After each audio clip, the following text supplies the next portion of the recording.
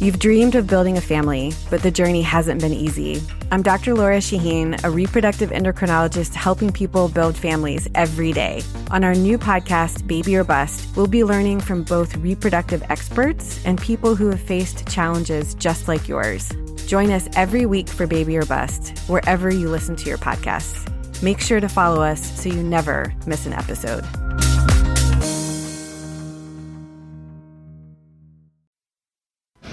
Today on the Zabecast, why has the NFL let several of their best refs just walk into retirement, yet baseball has old dinosaurs like Joe West still out there screwing up games? Andy Poland joins us, talks Redskins, first place, Alex Smith, and more. Plus, if the Home Depot staged Roman gladiator fights to the death, they look something like this. Your essential sports talk day starter is locked and loaded, so buckle up and let's go! Here we go!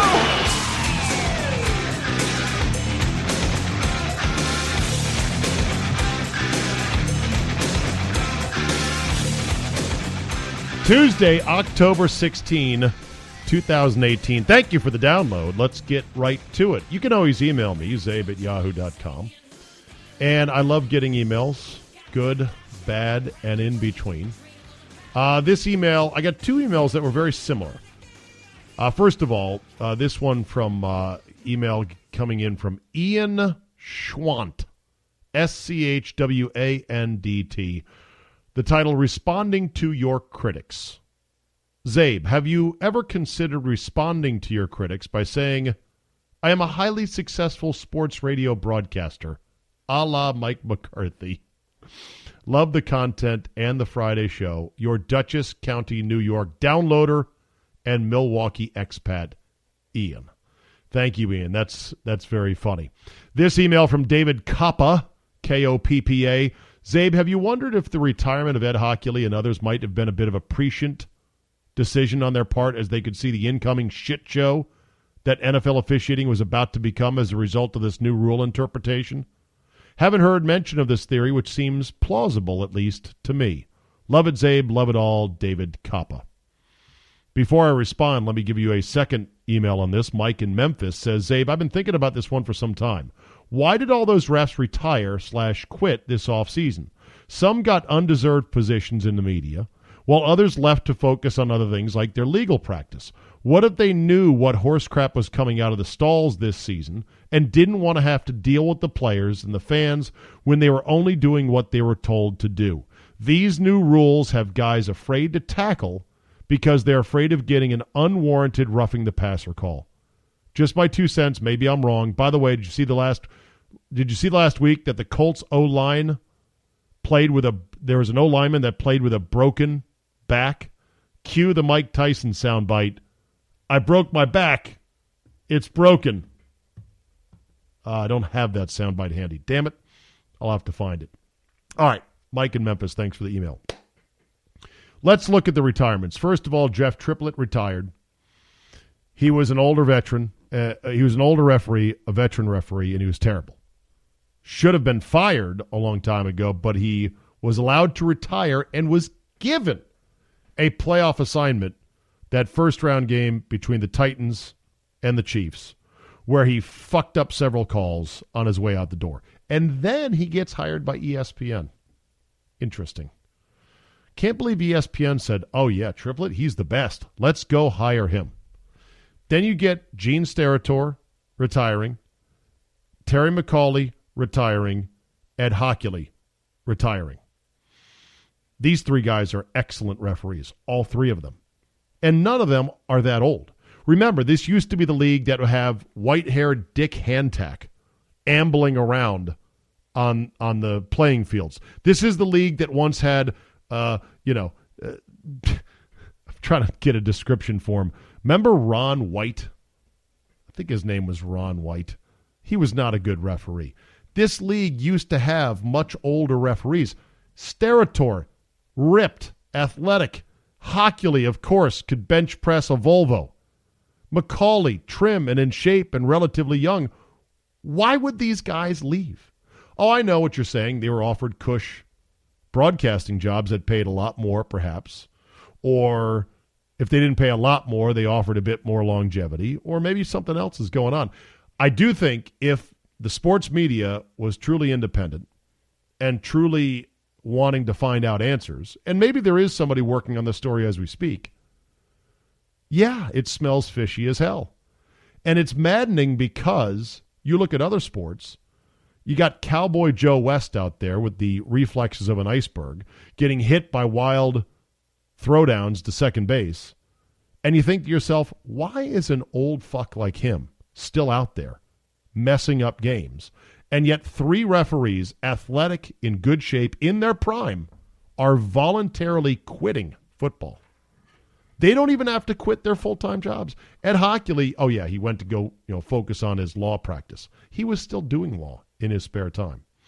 I don't know. It's a good question, but man, the officiating sure is fishy. And that brings us to the most controversial call or non-call of week number 6. I mentioned I had seen it briefly, or I'd heard about it, but I did not see it. I am now fully up to speed on the game-winning touchdown by Antonio Brown against the Cincinnati Bengals.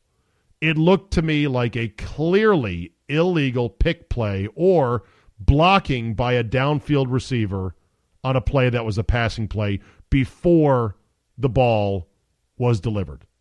Or whatever the rule is. I don't know what the rule is. You don't know what the rule is. Nobody knows what the rule is other than, hey, that's bullshit. You're not allowed to do that. Because we've seen it flagged before as, hey, that's bullshit. You're not allowed to do that. Justin Hunter was the Steelers wide receiver who made contact with defensive back Tony McRae and then started to push block him clearly out of the way for Antonio Brown, probably before the ball got there. I'd have to look at the play again. Alberto Riveron, though, who did not comment yet, still hasn't commented on the play involving the Packers. God, why am I having a brain blank right now? It's killing me. You miss a name real quick. Clay Matthews. Alberto Riveron, who has not yet commented, to my knowledge, on the botched Clay Matthews roughing the passer call against Kirk Cousins in Minnesota, and then again against Alex Smith. He comes out within 24 hours with this little video explaining, oh, no, here's why it wasn't a penalty, because Bengals defensive back Tony McRae initiated the contact. And so if the DB initiates the contact, then I guess the wide receiver is allowed to sled block that guy completely out of the way on what looks like an illegal pick play. Here is Alberto Riveron. Good evening, everyone. This is Al Riveron. Oh, hi, We're going to discuss an interesting play today that happened in the Pittsburgh-Cincinnati game. We're watching this defender right here as he is going to contact that receiver.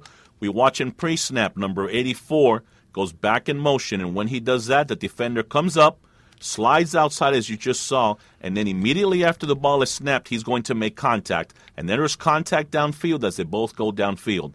However, the contact is initiated by the defender, and therefore the receiver is not responsible for this contact, and the contact continues. Just when the ball is caught by 84, there's still contact, but the contact is initiated by the defender, therefore this is not OPI. Huh? What? Explain that. What the hell did you just say? What the hell did you just say? So, what part of the rule book can you cite, Al Riveron?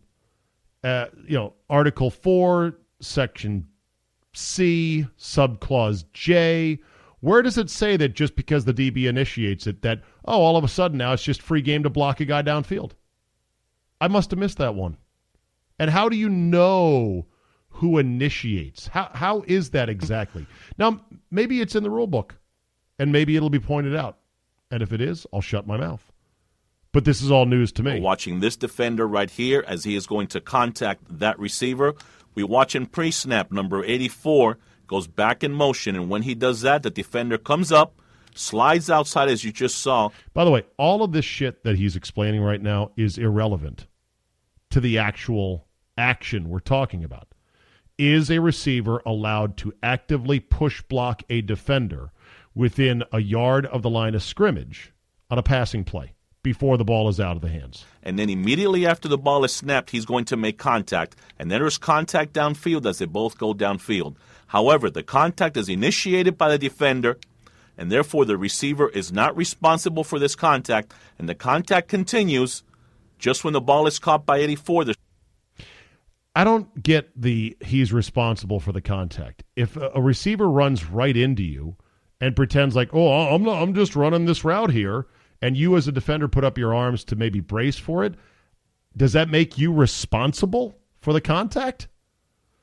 Again, this is the kind of shit that drives fans crazy.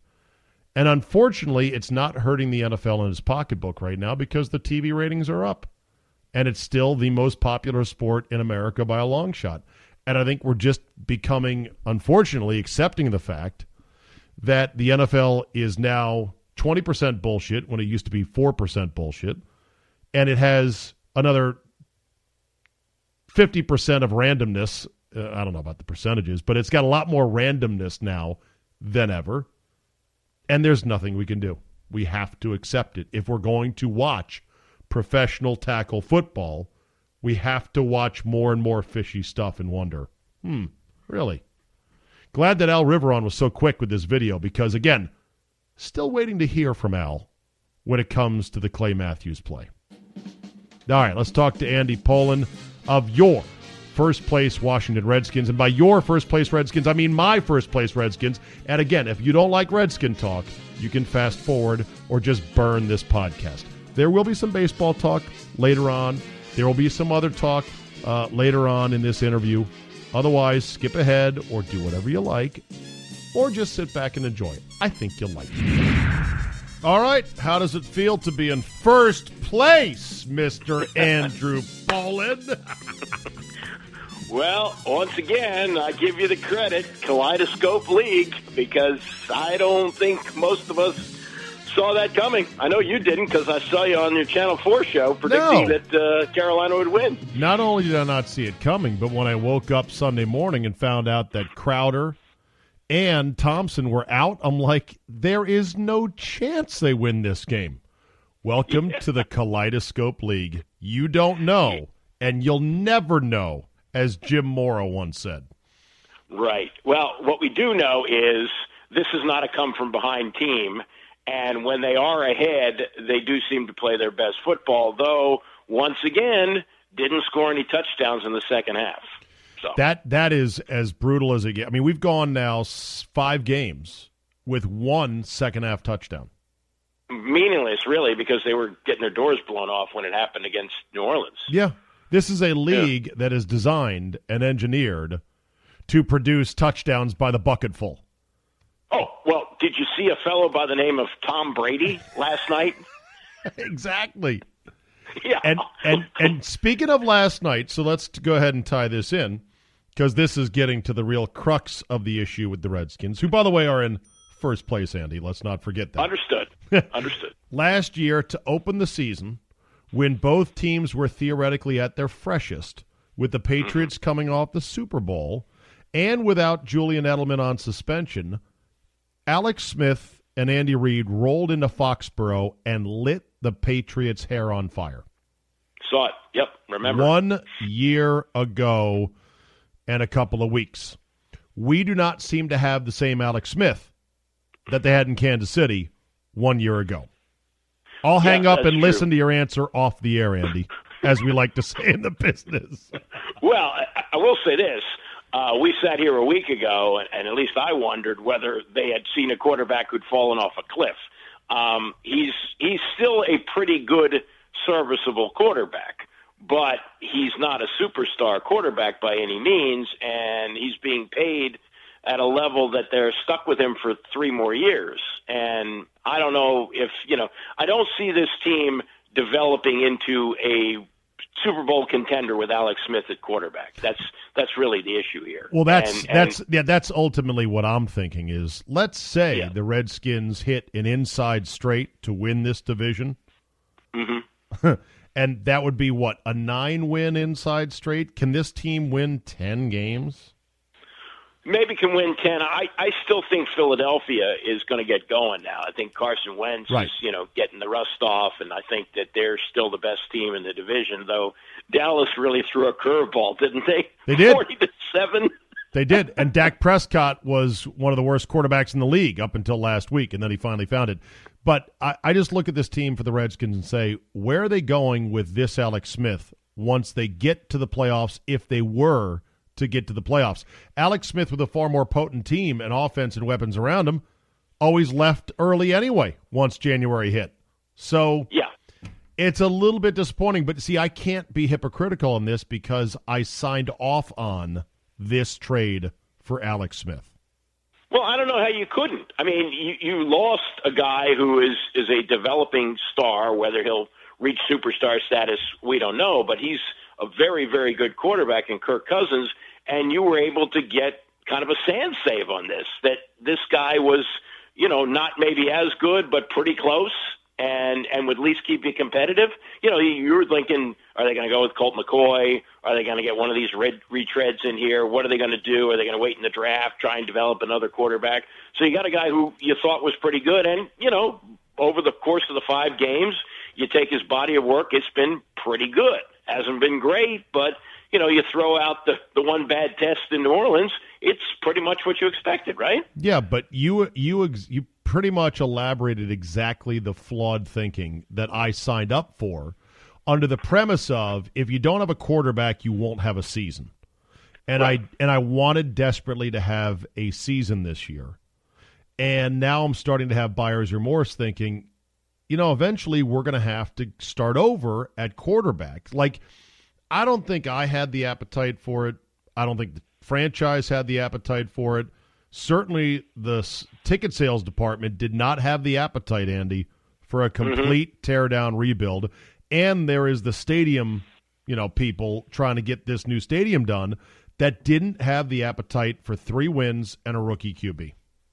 Well, not only that, every time this rookie QB, whoever it happened to be, would throw 2 picks, you would put those statistics side by side with Kirk Cousins and say, oh, look what you could have had. Correct. Now you've got a guy who at least is close to Kirk Cousins, not as good, but still good enough to keep you at close to the same level you were with Cousins. Let's face it, they're a 500 team with Cousins.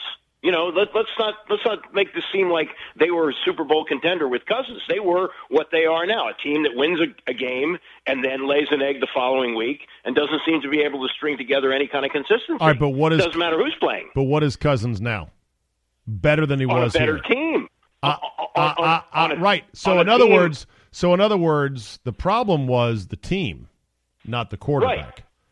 Right. So we. But if you step back with a rookie or a retread, you would be worse. Now, I don't know. Would you have 1 win now? Would you have 2 wins now? You got 3. I don't know. You know what? I think of a quote I once read, and I think it's a great quote, and I think it's a great philosophy in life. It's hard to adhere to. I'm trying more and more every day. And the quote goes like this. Tell me if you've heard this before. What must be done eventually should be done immediately. Ever hear of that? Well, that sort of addresses the Branch Rickey philosophy, that you get rid of a guy a year too early than a year too late. And who's been doing that better than anybody? Bill Belichick over the years, right? Well, Some of the guys. And certainly Andy Reid may have done it to us now twice. Well, this one was a little bit different than McNabb because people weren't really sure about Michael Vick.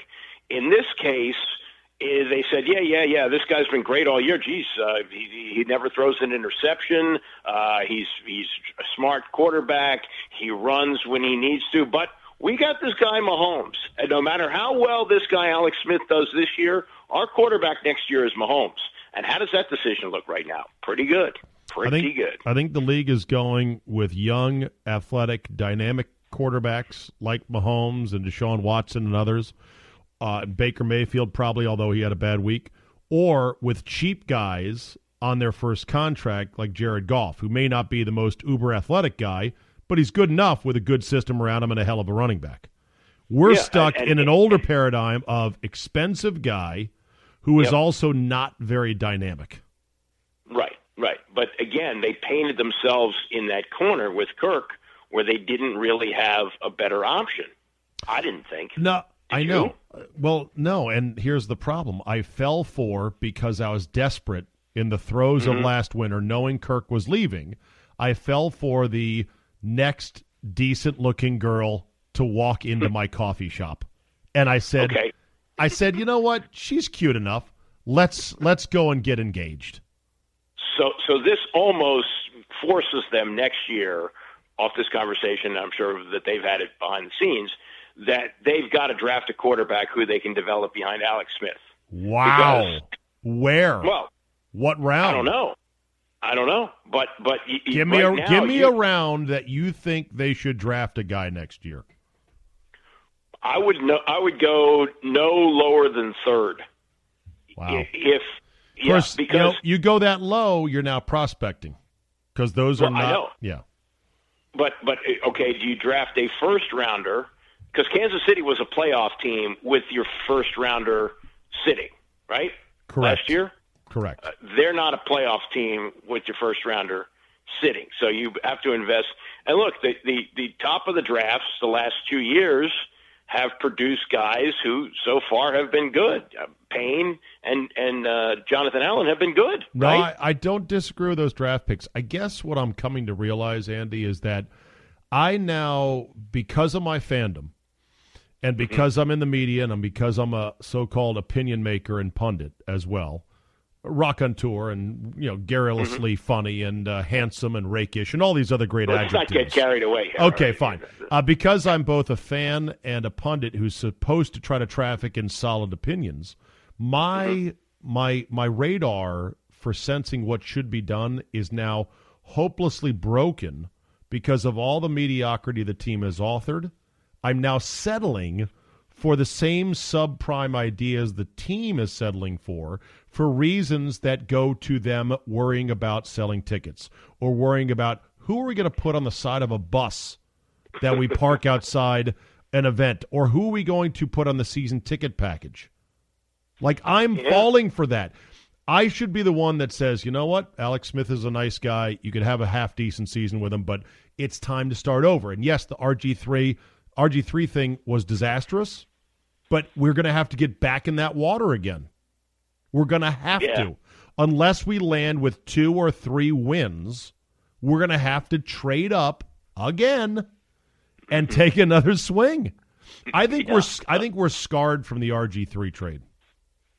Yeah, I think there's some of that. And there's just been too many redos. I mean, the fact that Scott McCloughan lasted only 2 years after all they finally get it. They need to have a general manager. Here's a guy who's built Super Bowl teams in Seattle and San Francisco. Bruce Allen is going to do what Bruce Allen does, do the marketing, get the stadium.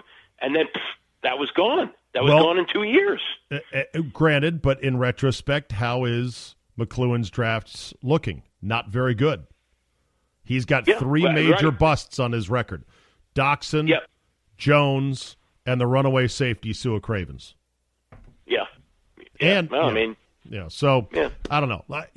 I'm not blaming anything necessarily on Alex. I'm looking ahead to thinking, all right, at some point Adrian Peterson's not going to run for nearly 100 yards. And by the way, how'd you like his performance on Sunday? It was spectacular, but again, he's playing with a bad shoulder and a bad knee, and he's 33 years old. How many more weeks like that can you expect? I don't know. And then after that, who's going to be our guy? Because the rest of our backs stink, except for Thompson, who's not a first and second down back. Okay. Yeah, and maybe you get Fat Rob back at some point, but there's not much behind him. Okay, so I'm just looking ahead, thinking, what do we got on Alex Smith? And unfortunately, a lot of people are saying this is the Alex Smith that you bought. You should have known this was the guy. Yep. You should have known that last year was an anomaly, and you should sit and really think. Tyreek Hill, Kareem Hunt, and Travis Kelce are rocket ship playmakers, as we saw on Sunday night. These guys are sick. And we don't have any of that. Even Jordan Reed, the closest approximation. And don't sell me Jordan Reed and Chris Thompson are close to Kelce and Hunt. No. Andy Reid, one thing about him, he knows how to build a team. Now, he hasn't won a Super Bowl yet, but he always seems to have teams that are in the hunt. And given what's happened here, because remember how it's amazing when you think back of how the thinking changed in this city over the last 16, 17 years. Remember when Marty came in? Okay, that was only 9 years since they had won a Super Bowl. And a lot of us said, yeah, well, Marty's great. He gets you to the playoffs, but they always flame out. Well, now you'd like a guy who gets you to the playoffs. Almost like our baseball manager we cashed out because that's all he could do was just get us to the playoffs. Oops, we missed the playoffs. Damn, I missed that. We'll see. I think that, we're in first place. Dallas is coming. It's an exciting week, thank God. Possibilities are still out there in front of us. But I think all of us who are Redskin fans are concerned that they can't score touchdowns in the second half. Alex Smith has been quietly terrible, but has avoided a lot of the spotlight because of a couple of nice, timely wins. And eventually, Adrian Peterson will break, and then we're in deep shit. So, yeah, I think that's a fair assessment. And I saw a stat today that they are 26th in the league in yards per play.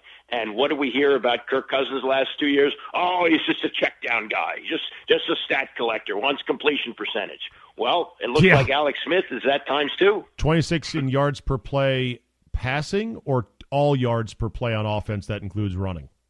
Yeah, that includes running, which they are doing more of, so that would account for some of that. They're actually running it better this year than last year, so if the yards per play is down from last year, that's even worse. All right, that said, can we give Jay credit for maybe his finest moment, which was to draw a line in the sand on his star player, Josh Norman, and to say, I will not accept this, but then pivot midweek, get that player to buy in, and watch him have the best game he's had in almost 2 years. Is that not Jay Gruden's best moment so far as a coach?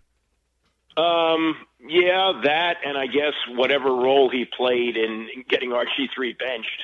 I know that, he had some say in that, and because, the thinking, what I heard from the organization was, we're going to let him go 3 or 4 regular season games and see what we got here.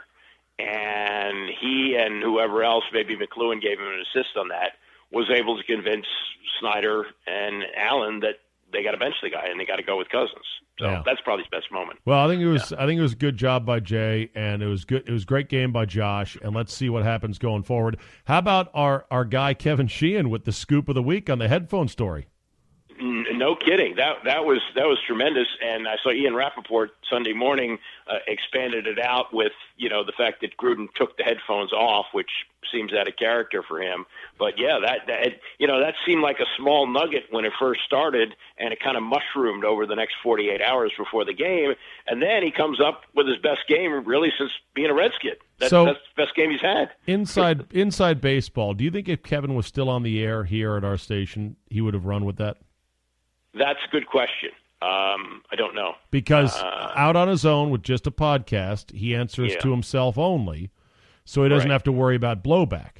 Also, how do you think this will affect him getting scoops from the same source going forward? Because the team is not happy about this.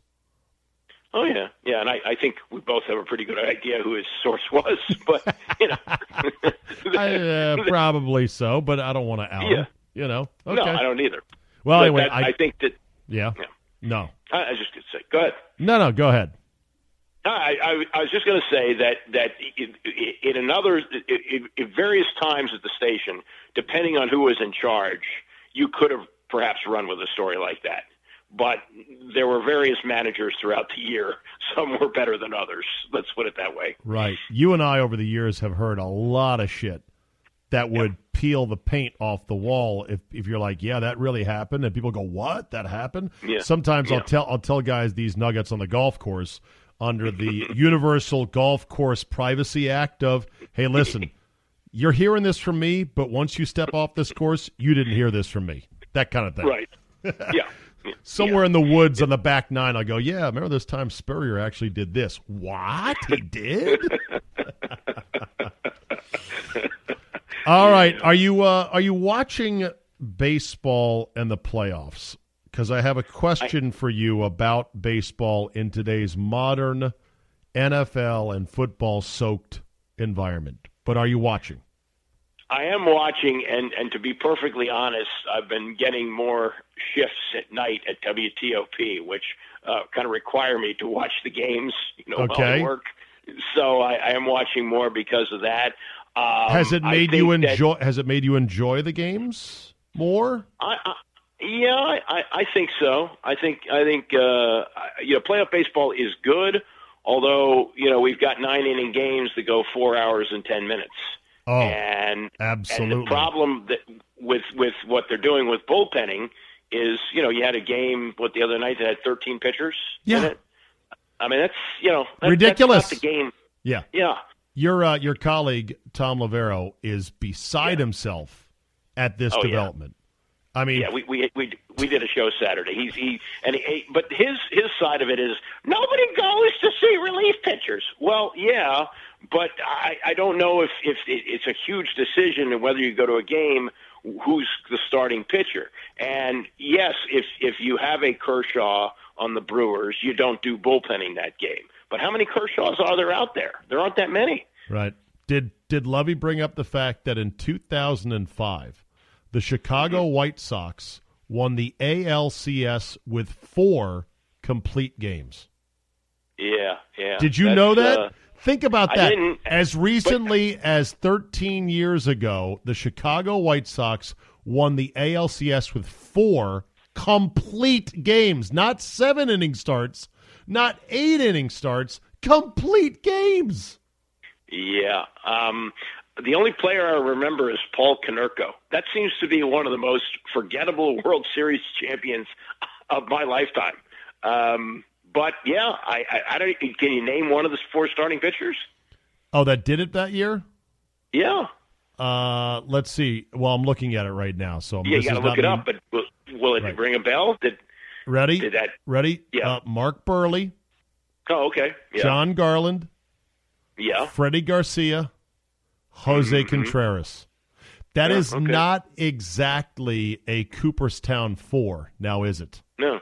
In fact, I think none of them will be Hall of Famers when it's all said and done. No. I'm pretty sure. No, I don't think you have a Hall of Famer in the bunch. But the game is changing, and also, will this change the way pitchers are developed? That you're trained to throw only 2 innings, and knowing you're going to go every third day, something like that. Until Tony La Russa came along, there wasn't a 1-inning closer. When I was a kid, there was Sparky Lyle and Goose Gossage. Those guys might come in the 7th inning and finish the game. Yeah. My big complaint is they have to speed it up, these changes. Therefore, if I were making the rules, I would say you get a 60-second clock to change pitchers. So, in other words, if you're going to change pitchers, your guy better be warmed up in the pen, and he's got 60 seconds to run in from the outfield, catch his breath, and throw the first pitch. Yeah, I suppose. I mean, you hear Rob Manfred talk about speeding up the game all the time, but when they show you the numbers, the game is actually slowed down because of all these pitching changes. Not only is it slowed down, it's not just the total length of time. The game has to pace better. Yeah. And so it's the time in between the stuff. The other thing that about baseball is that the romantic era that I grew up on, the 80s and early 90s of postseason baseball, October baseball, where if your team wasn't in it, you still watched baseball. I feel like baseball now is only, my team is in the LCS, I'll watch. The days nowadays in which non-fans of the 4 final teams don't watch anymore. And maybe it's because half of the series are on cable TV. And so that's part of it, but also look at the number of rounds of games. We had this year games to decide who would be the wild card or who would get a home field. Correct. And then you moved on and like the Cubs, they played 2 different teams and stayed home for both games, and it was very hard to get your head around exactly what was happening here. When I was growing up, in 1969 was the first year they actually had divisions. So you had a best of 5 to decide who would be the World Series teams, and then you played the World Series. Yeah. Well, now, wild cards and play-in games, I mean, it gets too confusing. But can't people that don't want to watch that much just wait until this round, the League Championship Series, and pick it up from here? You can, and because the Dodgers and the Astros were in it last year, I think that's helpful, although, a lot of the faces have changed. Manny Machado added, and some of the other changes that the teams make. But at least you have some familiarity. In the 70s, the Reds were in 2 straight years. The Yankees were always in it. The Red Sox got in a couple times. You got some familiarity with the teams. That helps you too. What happens next year if the Nats don't even make the playoffs? I'm not sure they will. And I think that'll be it for Davey Martinez. Jesus. And then 2 straight years of not making it. Harper's likely gone. That's going to be not fun times here, especially if the Braves continue to be good and if the Phillies get Machado, for which they're rumored to be going hard this offseason. All of a sudden we're like, fuck, we're the 3rd best team in our division, and we've been out for 2 years, and we've got a new manager now. Yeah, except that, things go crazy. Like, nobody expected the Braves to be there this year. True. And then you also have the possibility that, a team that's expected to be good, like the Mets have been expected to be good for the last couple of years, and the way they got out of the box this year, where they're like 15-1 at one point. Yeah. So I think there's possibility of unexpected things happening, but the reality is your window has probably closed unless they really get a stellar starting pitcher, because you do have Scherzer, and despite the fact that Strasburg is hurt all the time, Tom was pointing this out, he's got a lot of wins piled up in the last few years. He's deceptively durable, even though he seems to be on the DL all the time. So if you have 3 good starting pitchers, that helps you a lot. Quick broadcasting note. Did you see the latest Dick Stockton gaffe? Did you hear it? No, I did not. What do you do? I'm going to play it for you right now. Other conditions as the undefeated Rams take on the Denver Nuggets coming. Oh, my God, Andy. The Denver Nuggets. This is 1 year after Dick Stockton had a Ron Burgundy moment in which he read that promo in which it said, read bullet points off of prompter. Yeah. Why, Andy, why is Dick Stockton still calling NFL games? Because, now you've refreshed my memory. Is he still with Fox? Yes. Okay, so somebody at the top of Fox still likes him. Why? But I don't know. For the young broadcasters out there that want to get into our business, try to explain to them how this happens, that a guy whose time is clearly long past, he's 78, and makes such horrible gaffes. How does someone like this stay hired? I have no idea, and maybe they fear the backlash of firing him would outweigh the benefits of having. Well, some people sit around and they go, and there would be the stories in the papers. Oh, poor old Dick Stockton was shown the door after such great years of service. And my God, in the 80s when the NBA was at its best with Bird and Magic, he was the one that called the finals every year. Somebody's weighed that versus, okay, once in a while he says Denver Nuggets instead of the Denver Broncos, I guess. I'm disappointed that you don't have some good insight as to how media schmoozing and getting, tight with certain decision makers is the key to survival for some of these guys at the high levels. Well, yeah. Yeah, I don't know who they are at Fox, and it doesn't matter. It's a general point. I want a general point as to how a guy like this keeps his job. Well, I mean, look at how guys have moved up and down at ESPN. Greenberg has moved up the ranks with no real discernible talent, other than he's a nice-looking guy and, can read the prompter pretty well. And somebody there said, oh, yeah, that's a star. Well, he's not proving it, though I did hear that the get-up ratings have gone up a little bit in the football season. Mostly because of Laura Rutledge, who I think is outstanding. And not a lecturing Yenta like Michelle Beadle. Yeah. Well, anyway, God bless Dick Stockton. I only wish that someday when I'm his age and making biffs like that I've got somebody, an angel, in management that just says, we got to keep Zabe. We know he's a doddering old idiot. You're kind of losing the fastball already, dummy. Hey, shut up, all right? I don't want to hear that from you. Well, here's there have been 3 legendary guys who have left play-by-play in the last few years. One of them is Vin Scully, who at 88 or 89 seemingly still had his fastball. Brent Musburger, who I always thought was great, even in the last year. Even they tried to kick him to the curb when he was doing SEC football. And Vern Lundquist, I thought was great. He left because of physical problems with his back and so forth. But those three guys got out when people were still wanting more. Here's a guy who's sticking around where people are going, oh, boy, yeah. Dick Stockton, look what's happened to him. And somebody probably needs to get in Dick Stockton's ear and say, Jesus, Dick, is this how you want to be remembered? And I think the answer is, I don't give a shit. It's a paycheck. I'm still doing it. I get per diem. I like it. Who cares? Yeah, Nuggets, Nuggets, yeah. Broncos. You get my point. Now let's play some football. Real quick, your beloved Maryland Terrapins held Rutgers to 2 completions while intercepting Rutgers 5 times on Saturday. On a scale of 1 to absolute shame, where is the Rutgers football program and the pantheon of bad football programs? It's got to be one of the worst we've seen. Now, we've had situations like Northwestern where you go, well, that's a really tough academic school, and you can understand why they have trouble fielding good football teams, Columbia, and so forth. This is the State School of New Jersey. Yes. They should have better football teams than this. They did have a half-decent one when Ralph Friedgen was involved. Greg Schiano. That year. Do you remember Yeah, Greg Greg Schiano actually had Rutgers? Of course, that's when they had a young Ray Rice on the team. Yeah, that too. Two completions for a game against, a Maryland program that's not exactly Alabama of the Atlantic. Yeah, two completions and 4 interceptions, and I think the 2 completions went for 8 yards. I mean, that there can't be a worse line for a quarterback maybe ever.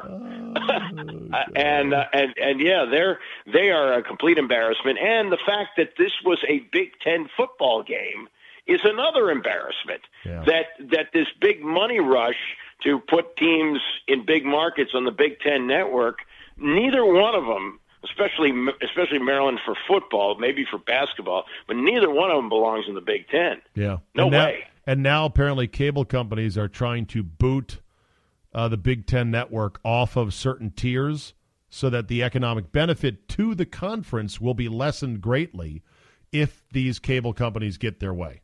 So this big move to add these 2 schools, the party from that might be coming to an end real soon. All right, it's Dallas week. The Redskins are in first place. Smiles, everybody. Smiles, Mr. Rourke. Give me the one Cowboy on the current team that is the most hateable current Cowboy from a Redskin fan perspective. Go. Oh, Ezekiel Elliott. Okay. That's easy. Yeah. Easy. Okay. Okay. I don't think there's anything. And here's the other part. I think of all the quarterbacks that have played for the Cowboys, Dak Prescott might actually be likable. Really? Staubach was great. You could hate Staubach because he was like Mr. Clean Cut, and he was everything that was perfect about the Cowboys. And then Troy Aikman, the Golden Boy, and all that. This is a guy who seems like somebody to want to have a beer with, right? Yeah. Doesn't it seem that way? Yeah. Should I go to the game? I've got an invite to go to a suite at FedEx Field, Redskins Cowboys. Should I or should I not?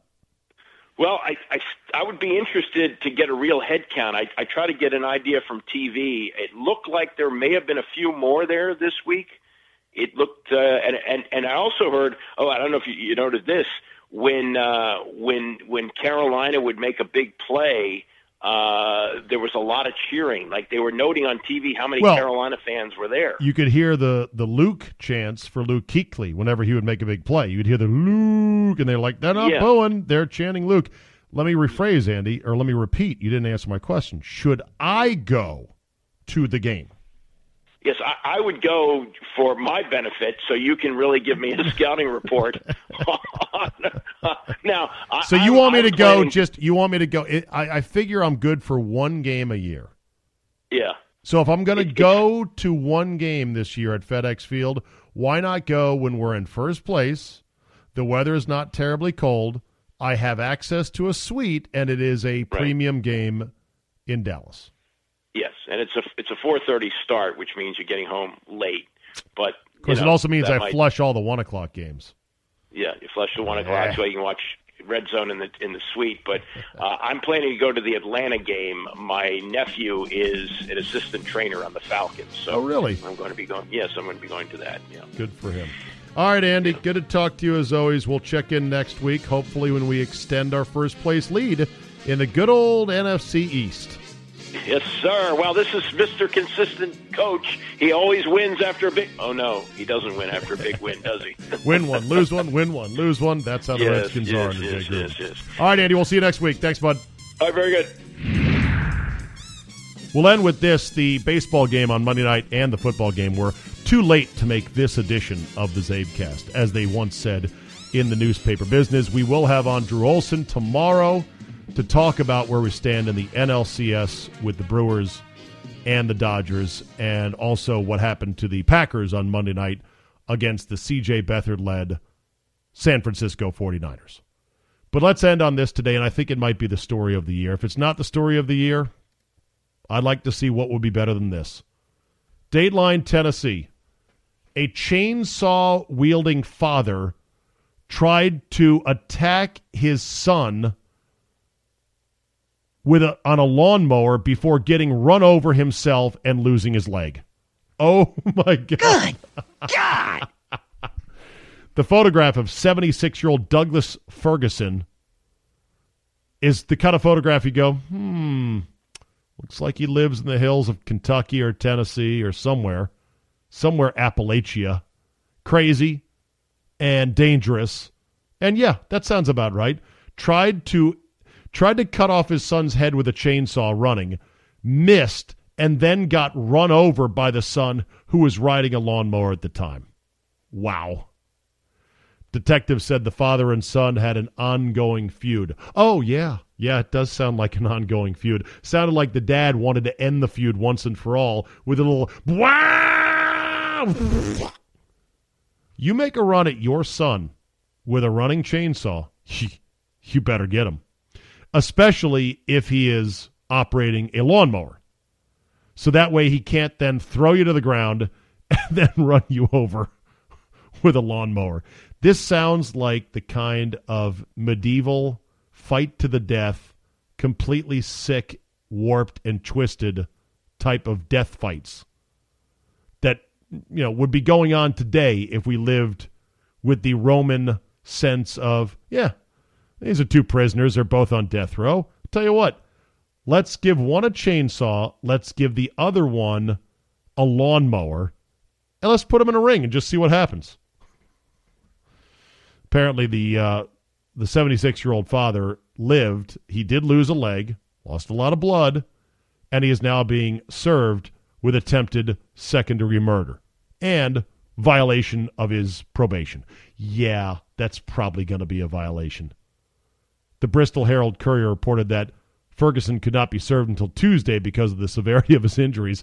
I guess it's kind of a bad thing if he's sitting in the hospital bed, down a leg, all tubed up, basically in a coma, to have the sheriff's deputies come by and just drop a bunch of papers on his chest. Like, okay, when you do get better, when you do recover, you're going back to jail.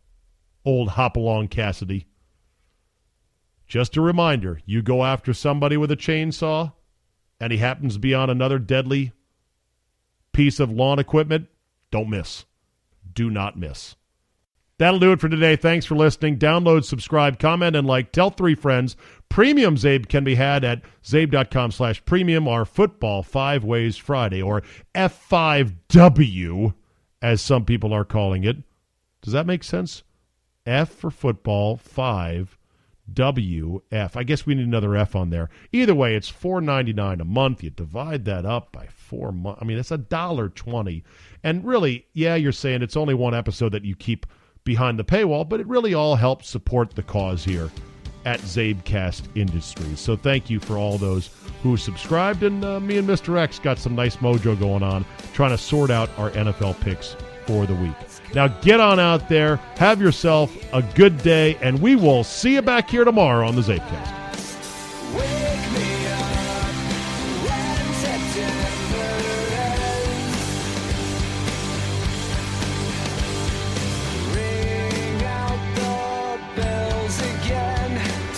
Like we did when spring began.